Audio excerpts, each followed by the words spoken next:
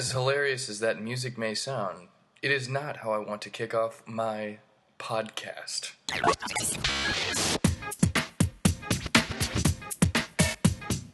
Welcome to the Michael Aldred Comedy Podcast. It's going to be so much fun where he makes humor of himself and the many things in New York City. Oh, and by the way, this is not the voice of Bruno.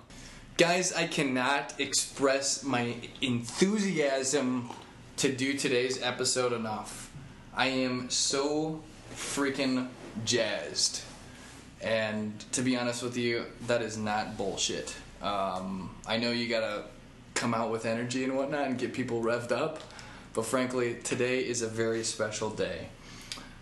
Today is the anniversary, kind of welcome home, 10-year recognition of the 2008 Cotton Bowl champions for the Missouri Tigers and the season opener for the 2017 season. What I mean by that is college football started today across the country. The Missouri Tigers played. I'm actually recording this podcast from Tiger Hotel in downtown Columbia, Missouri. Was at the game today and was able to see a bunch of my old teammates, and we were able to be recognized at halftime down on the football field. A lot of cool events that happened over the weekend. It's a very special day, and this is podcast episode number 31. Ironically, I didn't do it this way, and you guys probably don't give a shit, but for me it's special because I was number 31 in college, and today was the first time I was able to get back down on the football field since my days as a football player. And on top of all of that, I have a very good friend, special guest, former teammate, and big fan of the Michael Aldred Comedy Podcast, Caleb Medley, ladies and gentlemen. Hashtag number 48, wide receiver, tight end for the University of Missouri, who later went on to play for Missouri State, which is ironic because that's who the Tigers were playing today. But Caleb Medley, welcome to the show, and thanks for joining us, brother. Long-time listener, first-time podcaster. Big fan of the show. I'm still waiting on my check. I've been promoting you for what? Going on the longer part of 10 years now. Yeah, you're one of the guys who is actually, you have outstanding bets on whether or not I'm going to make it big. I bought some call that's about to expire, and I need you to step it up a little bit. Is this true? This is true. Yeah. There's an expiration date on this. There's an expiration date. Usually it's 9 years. Luckily I got one that's a little longer. But, so, you know. When's the expiration date? We got a year and 6 months. Really? Yeah. So. And is there a way of quantifying my success for the terms of this bet? I need you to be on national television. Okay. Whatever that takes.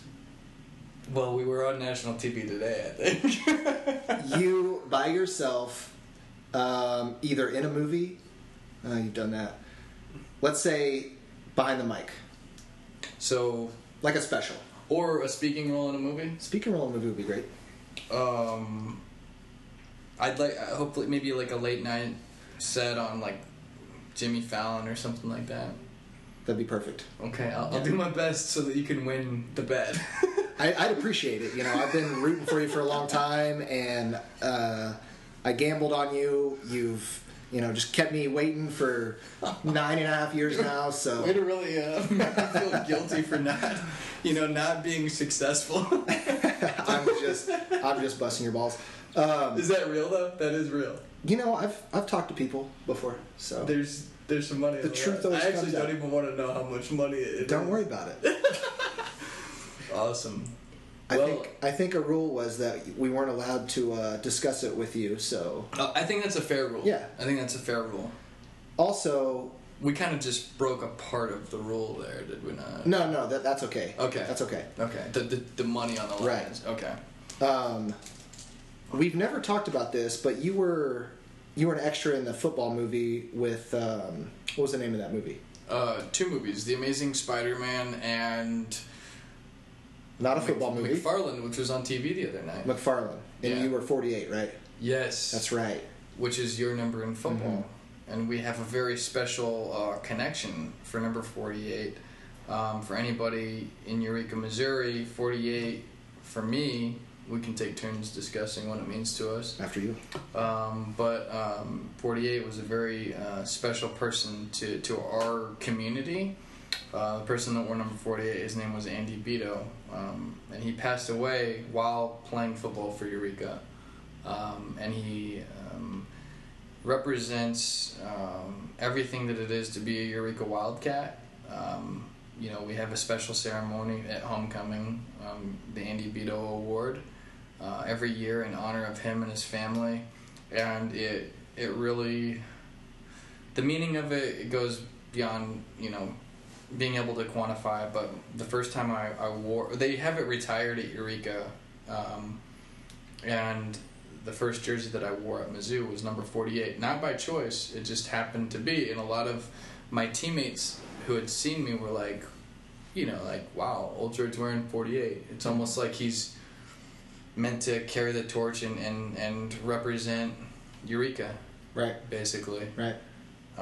So that was really special for me getting to do that. And then they made a mistake. That was a one-time thing. My number in college was actually 31, which, did I already say that today's the 31st episode? I don't know if I did that in the beginning, but... Well, this is the second take that we've had, so I know you said it once, I'm not sure if you said it twice. I know. We messed up because we were having some technical difficulties, which seem to be going better now. But anyway, Caleb wore number 48. He was a wide receiver, as I said, and a tight end. And at Mizzou, in our spread offense, they're kind of one and the same because each position has to play all of them. Basically 5 receiver spots. 3 to the left, 3 to the right. You only have 2 on the other side of the time, so you can only have 5 receivers at a time. But 3 and 2, or 1 and 3, or 2 and 2. Pretty interchangeable. Yeah. But you got to play all positions. So anyway, Caleb, tell us about 48 for you, brother. Well, I think you blew me out of the water, and that's going to be pretty tough to follow. I'm sorry. 48 was... I had to make sure I gave it the right justice because it's really special. Absolutely. And I can tell that. That's awesome. That's a great story. That means a lot. 48, I think anybody that plays sports, their numbers, and takes it serious, their numbers special to them. I was 24 in basketball in high school, and I always liked that. When I got up here, I had the opportunity to be 48, just because I wasn't a running back, so I wasn't able to be in the 20s. But 48 was double that, and it's just meant a lot to me ever since. I really appreciated your story, and it reminded me of Willie Moe, which for those of you who don't know, William Moore was a first-round draft pick. He played on the team with us. Played on the team with us. He was a safety. Went on to play for the Atlanta Falcons for 9 or 10 years, and he wore 25 in the league, which was in memory of Aaron Owens. Aaron O'Neal. Yeah. That's right. Yeah. Aaron O'Neal. So that reminded me of that, and I thought that was really special, and I'd forgotten about your story with 48, but that's a really special story. Thanks, man. And it's cool that you bring that up. It's nice to honor these guys by giving them a couple minutes, of time to discuss it and to help people to remember kind of what they meant to our programs. Obviously Andy meant and will always mean a tremendous amount to Eureka football, and Aaron O'Neal means a tremendous amount to Missouri football. Aaron, actually, I played against him in high school. Oh, is that right? Yeah. I didn't know that. I remember number 25. I remember Parkway North. We played them, and he's a great athlete, and I remember when he got the scholarship to Mizzou, and I was like, man, I want to get a scholarship, So, yeah, I was really, really happy that he had that opportunity. I know he means a ton to all the guys. I didn't get to know him personally, but that's really cool that Willie Moe honored him properly that way. Why don't you tell the listeners about our day-to-day and what we experienced? Yeah. We started off deep. Now we can start... Well, this is still going to get a little... This is going to be less deep, but it's very exciting. More exciting than it's been. Yeah. Okay. More energy. Today, I can't remember what I have or have not said, but basically, I think the CTE is kicking in.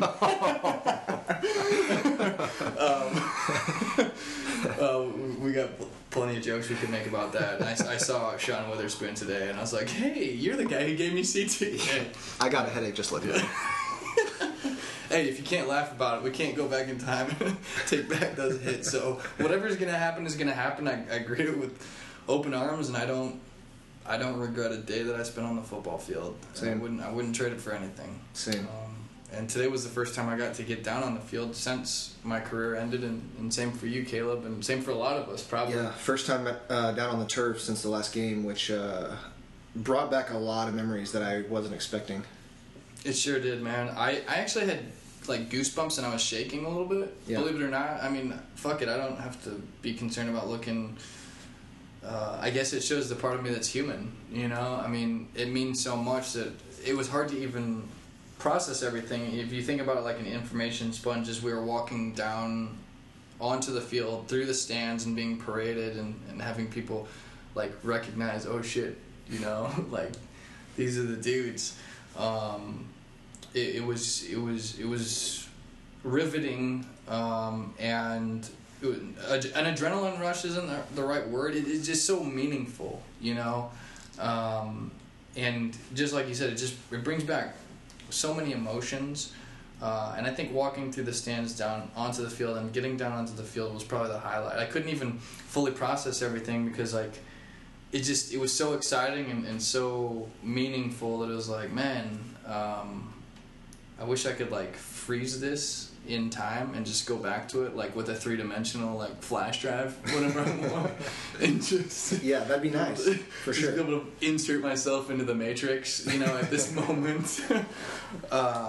You know, and with 60,000 or however many fans were in the crowd, and you know, just the way they look at you too, right? When they recognize, you know, when they recognize that we were players for that team. Just the looks in their eyes is something that I'll never forget, right? Being part of that and seeing the awe and just excitement, and you know, it's like it's something you can't even touch. You know what I mean? It's very special, and it's hard to articulate and put into words. Yeah, it really is. We used to. It was a daily thing. You know, we'd be here in Columbia and do the Tiger Walk, game day. You know, do all of our things during the week. We'd wear Mizzou gear out, and people knew who we were, and people were excited to see us and talk to us and go to your hometown, your parents, friends, go to the grocery store, go get your haircut at the barbershop, and everybody wants to talk to you. Everybody is excited, and there's just that energy buzzing all the time, which we don't get on a daily basis anymore. So to kind of get a glimpse into that again today for even just a few minutes was something special. Absolutely, it meant a lot. Yeah, I agree, Caleb. You know, yeah, definitely. It fades a little bit over time. You know, people move on, and there's a new team now and everything. But we were the best team in Missouri history as far as, you know, BCS rankings. I don't know if Missouri had ever been ranked number 1 before. They hadn't.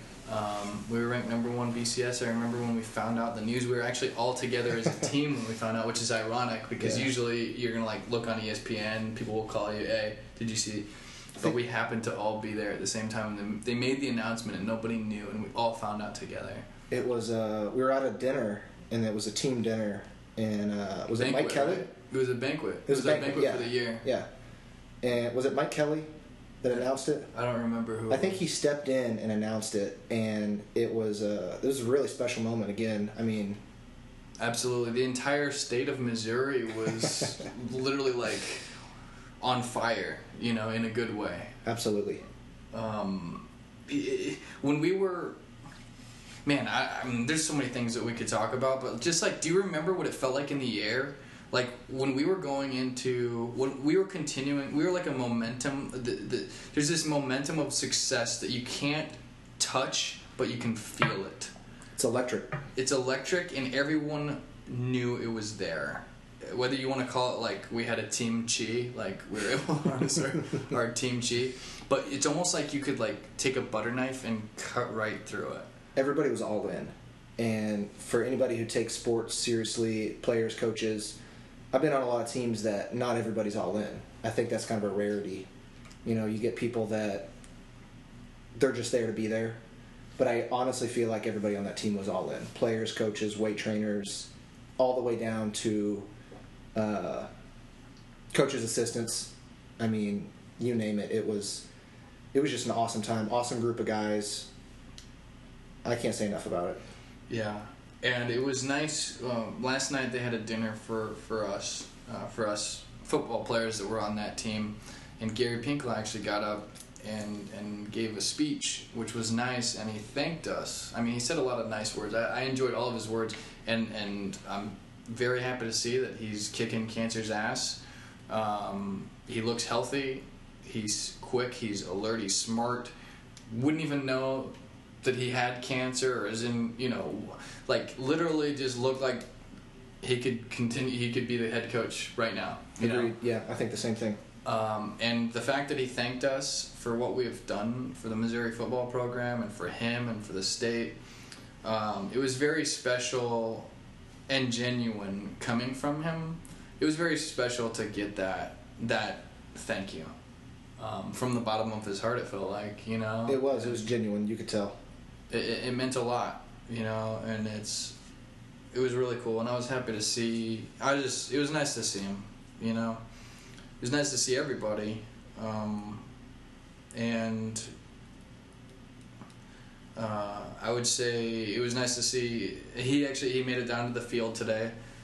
So kind of picking up where we left off earlier today, we made it down into the field, and we were feeling like rock stars. We were down on the field like joking around and stuff and making jokes. I got a Facebook Live. If anybody's interested, feel free to check out my Facebook Live. I tried to get the Facebook Live going once we actually got to the middle of the field during the ceremony, and the damn thing wouldn't work. I think it's because there was too many cell phones using up the LTE or whatever it is. So like I kind of for a second was like, oh shit, I kind of like missed a little bit of the excitement because you're on Facebook. Because I was on Facebook. Wonderful. I guess I gotta wait another 10 years before I can get that opportunity again to live in the moment. Gotta check the feed, man. Gotta get the Facebook feed. But no, it was really cool. They had the cameras out, and they were like panning the cameras back and forth. It was as we were there, and I was like, thank goodness I happen to be standing next to Pinkel right now. And he walked the other way. I was like, no, Pinkel, walk back this way. You're limiting my TV time, bro. And I think at one point, who knows what networks it showed on or will show on, but Marcus Woods and I looked into the camera together and said, Lewis! I hope Lewis sees that. I hope he saw it too. I really do. Oh man! But that was the highlight for me. Was walking down to the stands, being on the field, on the sidelines, doing the Facebook Live when it worked, and being out there in the middle of the field and just hearing the crowd again. I mean, the sound of that crowd and. There's nothing like being on the field, and it sounds awesome in the stands. It sounds awesome around Columbia, anywhere in Missouri that you do it. But to be on the field when one side of the stadium is yelling MIZ and the other is yelling ZOU, you can't recreate that. You don't even want to talk during that time. It's like whenever you see a beautiful sunset or something, it's like we don't even want to like ruin this moment by talking. Absolutely. No, I agree. When it goes on, and I did this as a player too, typically, but today was the same. I don't even say MIZ or ZOU because I'm taking it all in. I don't either. Yeah, I don't either. You just take it in. But questions from the audience? No, I know that you can't ask us questions because this is not an interactive feed. We have one audience member. Oh, well. Oh. Apparently the audience member is not interested. Okay. In participating, which is no problem. So, yeah, man, we could. Where do you want to go to next with this, Caleb? Well, I know you had a couple points you wanted to hit, so why don't you pick one and we'll dive into it. Way to defer it back to me. Ball's back in your court. It's like after the coin toss, one team defers, and then that's when the other team defers after the first team defers. So this particular episode might be a little bit more football oriented, but I don't think you have to be a football lover per se to appreciate our passion for something that we happen to love. Caleb and I were both walk-ons, and we were able to develop that bond. You guys have heard Austin Huff come on in the past as a guest. We talked a little bit about the life of being a walk-on, but I remember Caleb was there a year younger than me. So in a way, I felt like kind of a big brother, even though he's like a lot bigger than me. He's like, he towers over me. But, you know, I had been there for a little bit, and, you know, I wanted to show him the ropes. The thing that I liked about you, Caleb, is that you always had a good attitude, and you always were willing to work, and you were there for the right reasons. You loved the game, and you wanted to get better. You wanted to contribute, and you did. You did all those things. I appreciate you saying that. And I think we've talked about it, you know, a million times, and we have a funny relationship. We don't catch up for months, and then we talk on the phone for 3 or 4 hours and get everything out and get each other all hyped up. We got to talk about the chili getting hot. And yeah, chili's always burning, but whenever I get off the phone with you, you know, I'm ready to conquer the world every time. That's awesome, man. So, but we had a pretty similar experience, and we were very similar on and off the field, work ethic, attitude. You know, we had a lot of guys that were I consider us both confident, not cocky. I think that's one reason why we got along so well and still get along. Mm-hmm. But that can be a rarity when you get around that many alpha males. Yeah, when you got that many alpha males that are bosses, for lack of a better term. Absolutely. I mean, it's they take ownership of their destiny. That's one thing about football players is we take ownership of the things that we do, and we don't really let fate.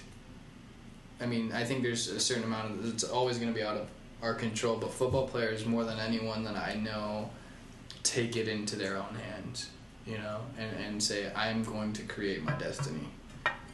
We are going to create this destiny. And that was kind of our mindset even the year that we won the Cotton Bowl. From day one, January 1st of that year when we started, we basically decided that we were going to be successful. Yeah. Right? The goals reflected such that we are mapping out what it is to be successful. And that's kind of a mental gap that one of the hardest things is to become successful, and then there was some UCLA coach that said after that the hardest thing is to stay successful.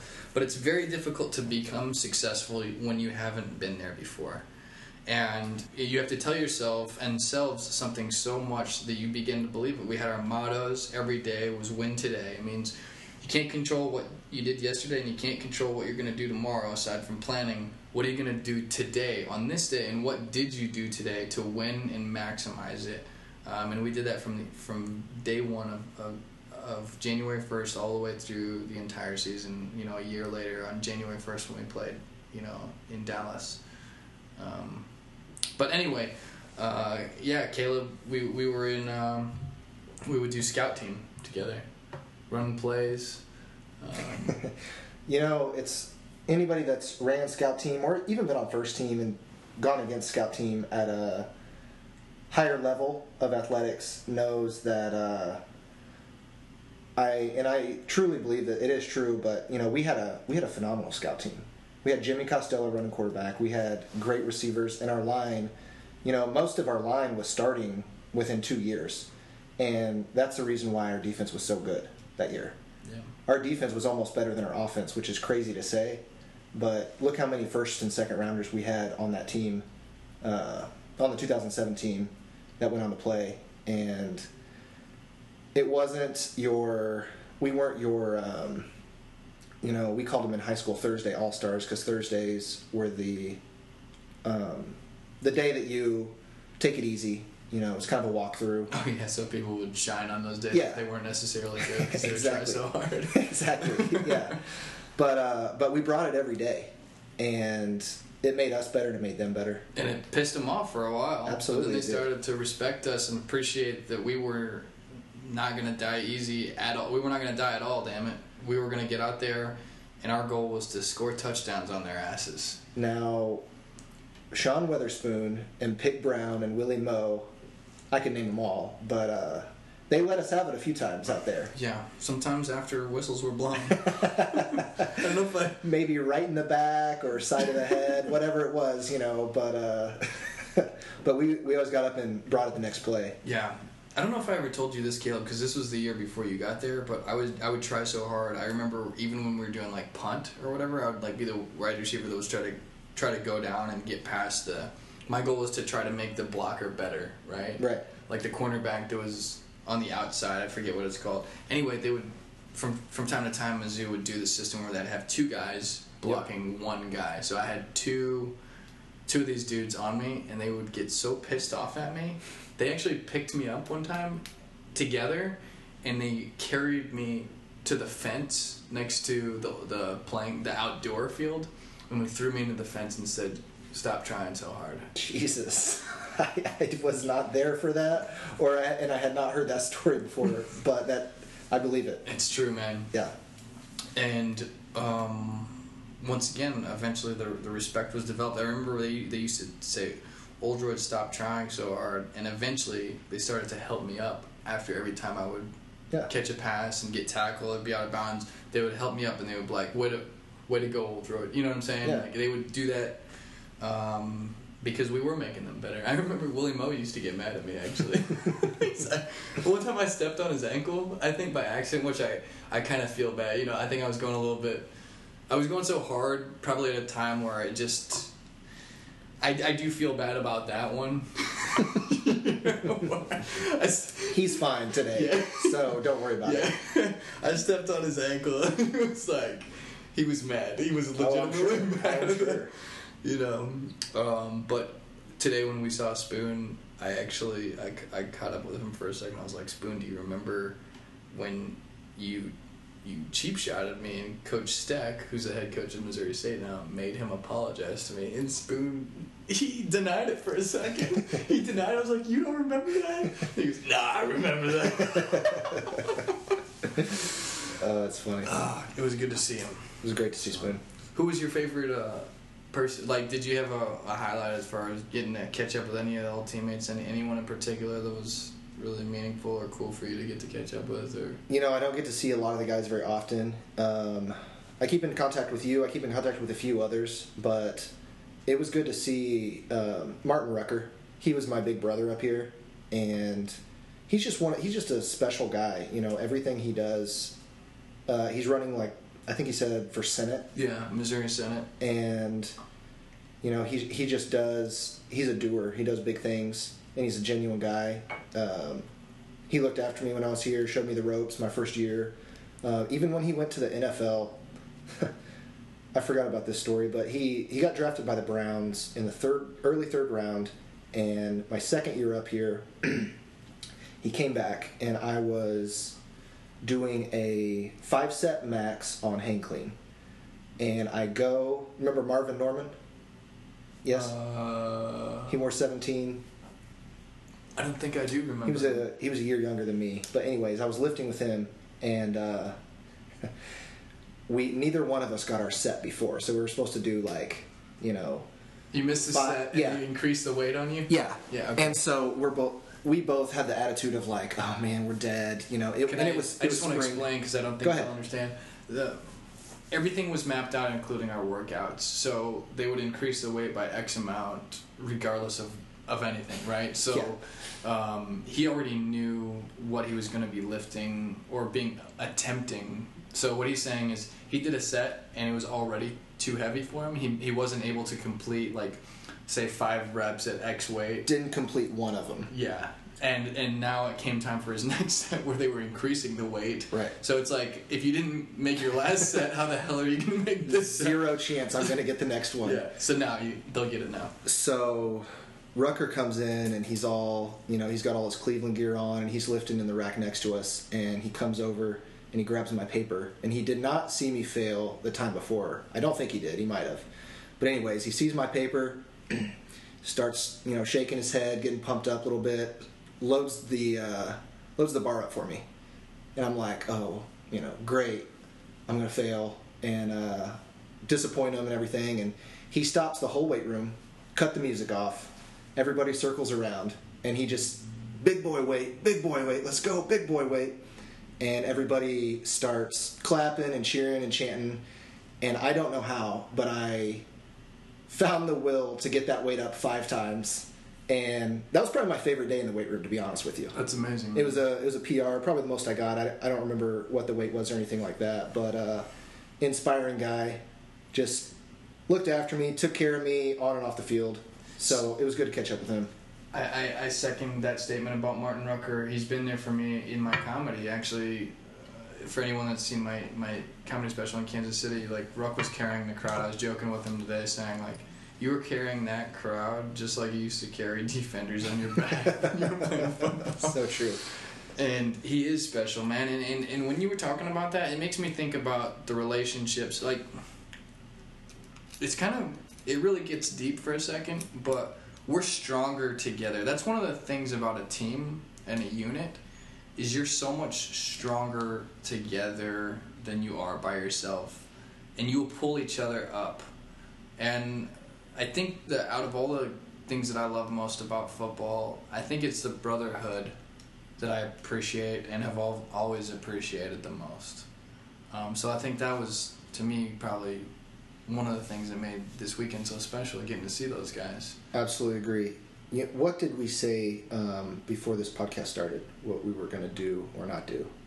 For one, we could go 5 hours just on football. We could talk about... I think our non-football listeners are probably ready to move on, and you and I could talk about it all day. But I'm realizing that not everybody. Yeah.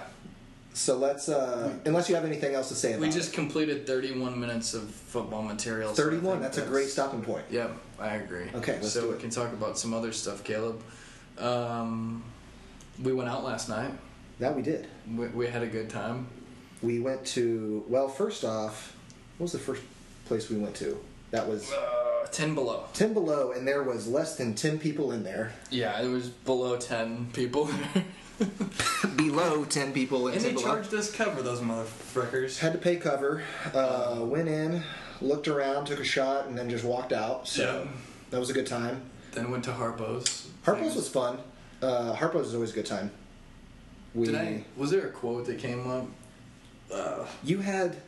Well, the band was at Harpo's. That was a lot of fun. Okay, so the band was at Harpo's last night, and they played, the Missouri band. So they played to hype up everybody and get them ready for the game today, which was really cool because... I would like to say that I didn't get the opportunity to see them when I was playing, but the walk-ons were... we actually would usually go out the night before the game because we knew we weren't going to get to play. In fact, they didn't even tape our ankles before the game because they were so confident we weren't going to get to play. When we stood on the sidelines, it was literally like... It was like, we need to get our numbers up. So Mizzou football spends a lot of money.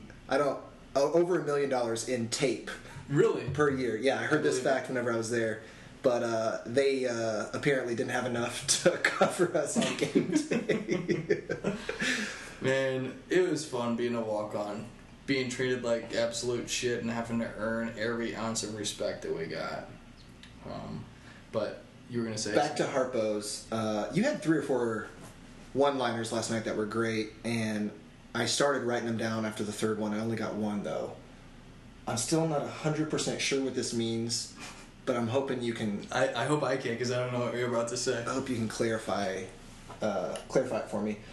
But, we were at Harpo's, and we were upstairs, beautiful weather out, had a couple beers already, and we were scoping out the girls. We were talking about a couple different girls at the bar. Typical, right? Absolutely. So... Wouldn't have it any other way. Out of your mouth comes, that girl parties a lot. I can tell by her lats. So, I wasn't sure if I misheard you. I think as this is like hitting me, I'm like thinking through my thought process, and it's kind of like coming back to me. I wasn't sure if I misheard you, so I said to you, her lats? And you go, oh yeah. So... All right. I'm still not sure what that means. So, okay. I think this is what I meant. I love how funny I am. No, I love how I make me laugh when I hear stories of me that I've forgotten. It was like 12 hours ago. It's a CTE. Oh, but okay. So I think that this is. I actually do remember a girl and seeing her lats and this kind of kicking in. She looked like a partier. She kind of had that skin tone that showed she drinks a lot, if that makes sense. Okay. Like, it wasn't the type of skin tone that Jennifer Aniston. or any of those, like, where they take, like, really good care of their skin. Like, not that this girl had bad skin, but you could tell it was a little dry. Okay. It was the party skin. Does that make sense? Like, I've never heard it talked about like that, but it's, like, totally. You can see it I'm too looking in at my people's skin faces. right now, You can see it in people's faces when their eyes are kind of like sunken in. It's a little darker. You can like that person parties. That's what I look for. Yeah. So I could see and I could tell like I think she had like a blemish, like either a pimple or something on her lat because they were exposed. But I could tell it was from not showering after partying a lot. Did you go to dermatology school? This was a hypothesis, of course. Oh, okay. Because we were probably a solid, 15 feet from her. Yeah. And for you to be able to look at a blemish on her shoulder and diagnose it that thoroughly is impressive. I'm going to be honest with you. It was that, and it was also what she was wearing, the exposure of her lats, and I could tell because she parties as hard as she does, she's going to get wrinkles quicker, and they were starting to kind of accumulate on her lats. And I could also tell, without getting too sexual, that when she uses those lats, it's like when I see her lats, I just think of her using them sexually. Okay. And her drinking a lot. Does that make sense? Like, you dissected this girl. does it make sense though? Oh, it makes sense. Yeah, I just had no idea the thought process that went into the one I liner. can tell that girl parties because of her lats. Wow. Okay. So there's a window into the mind of Michael Oldroyd, everybody. Hey. Oh, that's awesome. Did I? Well. You clarified, so Yeah. thank you. Yes. Yeah. You got it. I mean, this is fun. I think that the audience is going to be entertained by this type of stuff too, So Agreed. what else can we kind of delve into that will give the audience a boner? In a non-sexual way. Or sexual. Either one. Or sexual. Either is okay. Oh, we're thinking. We should probably not say that we're thinking. But, Well, you are... I know all your listeners know you're out in New York. You got a new place. Yeah. You were telling me about it. It's awesome. Yeah. And you told me about, just briefly, a couple weeks ago, about a comedy... my mind's blanking, but you had a comedy... It wasn't a special, but kind of a regular thing that you were doing. Yeah, well, I've been getting on stage a lot at a couple different clubs, like the Greenwich Village Comedy Club and the Lantern, most often. The Lantern... Pretty famous comedy clubs, right? For sure. Well, Greenwich Village, for sure. The Lantern's newer within the last couple of years. A guy named Craig Fox has really been building that up. Much appreciated by the community of comics because it helps us get stage time.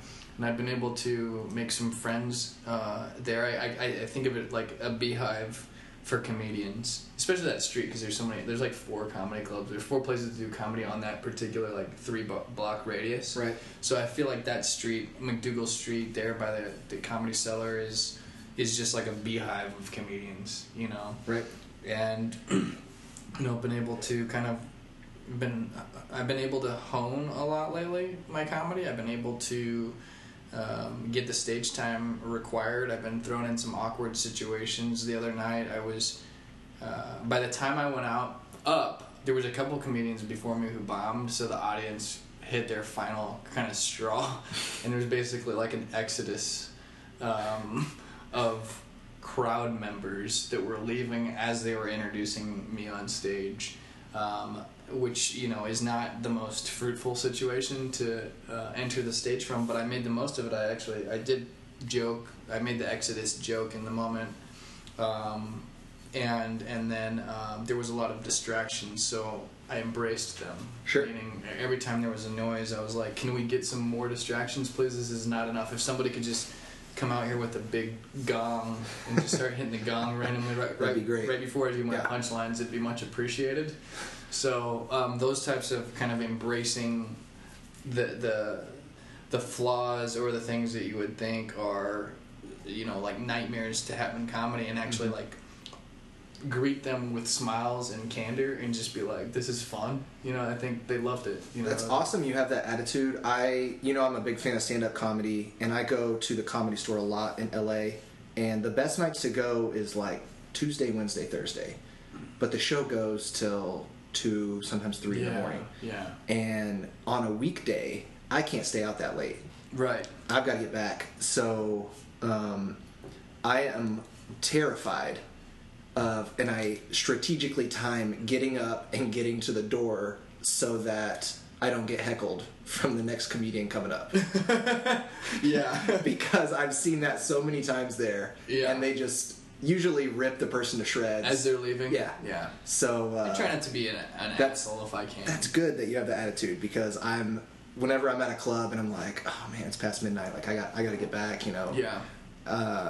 That's what's going through my mind. Well, I don't think being an asshole is necessarily the strongest form of comedy. I think it's the immediate thing that someone latches onto when they're not very experienced. But I think the best comedians are comfortable with who they are, and they don't need to immediately be lashing out and putting other people down. You know what I mean? Like, if you're funny, you should just be funny, and it should be about the group. I mean, motherfucker, these guys paid to watch the show. Like, it's actually about them. It's about the audience. It's not about the comedian getting up there and just doing their thing. Sure, that's a part of it, but you gotta kind of like be able to look at the entire picture. When I get on stage and when I bring people to see my comedy, I want them to have a good time. A similar thing happened where there was a bunch of people who bombed right before me the other night, and I felt pressure, not because I was like nervous for myself, but I was like, man, like, these guys paid money. I feel pressure to do well because I want to give them a good show. You know what I mean? Absolutely. And I did. Sorry to be cocky, but I was hilarious that night. What do you say? I'm the funniest guy I know. Yeah. Come see me. Yeah. I'm gonna try to do a video of that where I'm like going around trying to get people to come to the shows, and one of the things I say to lure them in is, "Hey guys, you want to see me do comedy tonight?" And they usually like, "What?" And I'll just like look at like a group of cute girls as they walk home, and it's not catcalling because it's friendly. I'm like, "Hey," and I smile at them, and I'm like, "You want to see me do some stand up tonight?" And they might laugh or smile. I'll be like, "I'm doing or I'll say like, "I'm hilarious. You should check it out. I make myself laugh every time. It's really, really. I mean, honestly, I don't want you to miss out on my humor." That's awesome. You know, so just stupid stuff like that. You know, it's I'm a very credible source of my humor, ladies. and they laugh. You know, I say, "Hey, you should watch me do comedy. I'm hilarious," and then they laugh usually, and then they're like, "I bet you are." It works. So It works. It turns the gears, which is fun. But part of me needs to urinate, and part of me wants to move on to the next topic. What's our next topic? We could talk. Well, you're gonna come out to New York at some point. You're working for Edward Jones now, and I'm excited. We talk about that and how we apply the lessons we learn in football toward. For me, it's comedy and my job, and then for you, it's getting your career, continuing, moving that forward, and it's. I know that you talked about coming out to New York, and maybe we'll be able to see the stock exchange at some point. Yeah, that's in the cards. We're gonna do that next year, and I'm gonna come up sometime after December. But I'm gonna come up and stay with you, and we'll have a good weekend, or whenever I end up coming up, might be during the week, whatever works best for you. But I definitely want to see you do some stand-up in New York. Yeah. And we're going to hit the stock exchange and just have a good time, man. I don't have any other agenda other than that. Yeah. But we're going to do it. That sounds awesome. Yeah. You know what we should do when we get on the stock exchange is we should start doing some squats, you know, and just giving each other heat. As they say, guys, that's where we smack each other, so it like increases your immediate adrenaline and makes you lift more weight. Usually on the back of the neck. You know, actually, if you ever need heat before you do a big trade, let me know. Sure. Before I put the final confirmation in, I'm going to give you a call. Going back to the whole small town thing, where you know, essentially, you know, if you're on the team at Mizzou, in some ways you're kind of like a small town celebrity or a celebrity in Missouri or. Caleb, the light bulb just clicked on where this story's going. So Caleb, obviously, there's a thing that I know about Caleb that I have to talk about here, and that is that he had such a big name in the town that he's from, that there was a thing that started to happen, and it was out of Caleb's control. If he had control over it, I would say, Caleb, that's a little shady. Yeah. But this was out of Caleb's control. So yeah, I just heard about it. Yeah. He wasn't like out there promoting this, but he heard about it, and I think it's the funniest thing I've ever heard in my life. There were guys from his town that would pretend to be him. They'd go to like neighboring towns. They would go to neighboring towns, and they would tell girls that they were Caleb Medley. And as a result, the girls would have sex with these guys. That's what star power does. Oh yeah, I've heard of you, blah blah blah, and you know they just. So there's 100%. I don't know, probably at least 5 or 6 girls out there that still think they've hooked up with me. Well, those. It's an interesting perspective that you... Like, as a man, I can't think of resorting to pretending to be another human being. I guess some guys just do... I don't know. They'll do anything, Nothing else was working. There's no... It's like, you know what, I don't... It's low, but it's funny. Yeah, it's low. Know? Oh. It's something, man, and it's hilarious. So, and I don't think, you know, I mean, why destroy those girls... kind of I don't think it'd be good at this point to like go around revealing to those girls that they did that. Just like let them have that fantasy. Let them have that for as long as they live. This was before Facebook and Instagram and Twitter and everything was really popular. It was kind of a thing people just did on their computers. Okay, so they couldn't like look you up. Yeah, so today if somebody is telling you there's somebody, fact check. Yeah, do a fact check, please. You know, definitely. Don't let these fools trick you. Oh my gosh. Guys, thanks for checking out the show today. Caleb, it was awesome having you on the show. I feel like, just like you said, we could talk for hours, but I feel like at this moment, I can't think of anything else that I'd want to hit in this moment, so I think that means that we did what we were supposed to do. I think we're at a good stopping point. Awesome, man. I like it. I really enjoyed it. I've been wanting to do a podcast with you for a long time.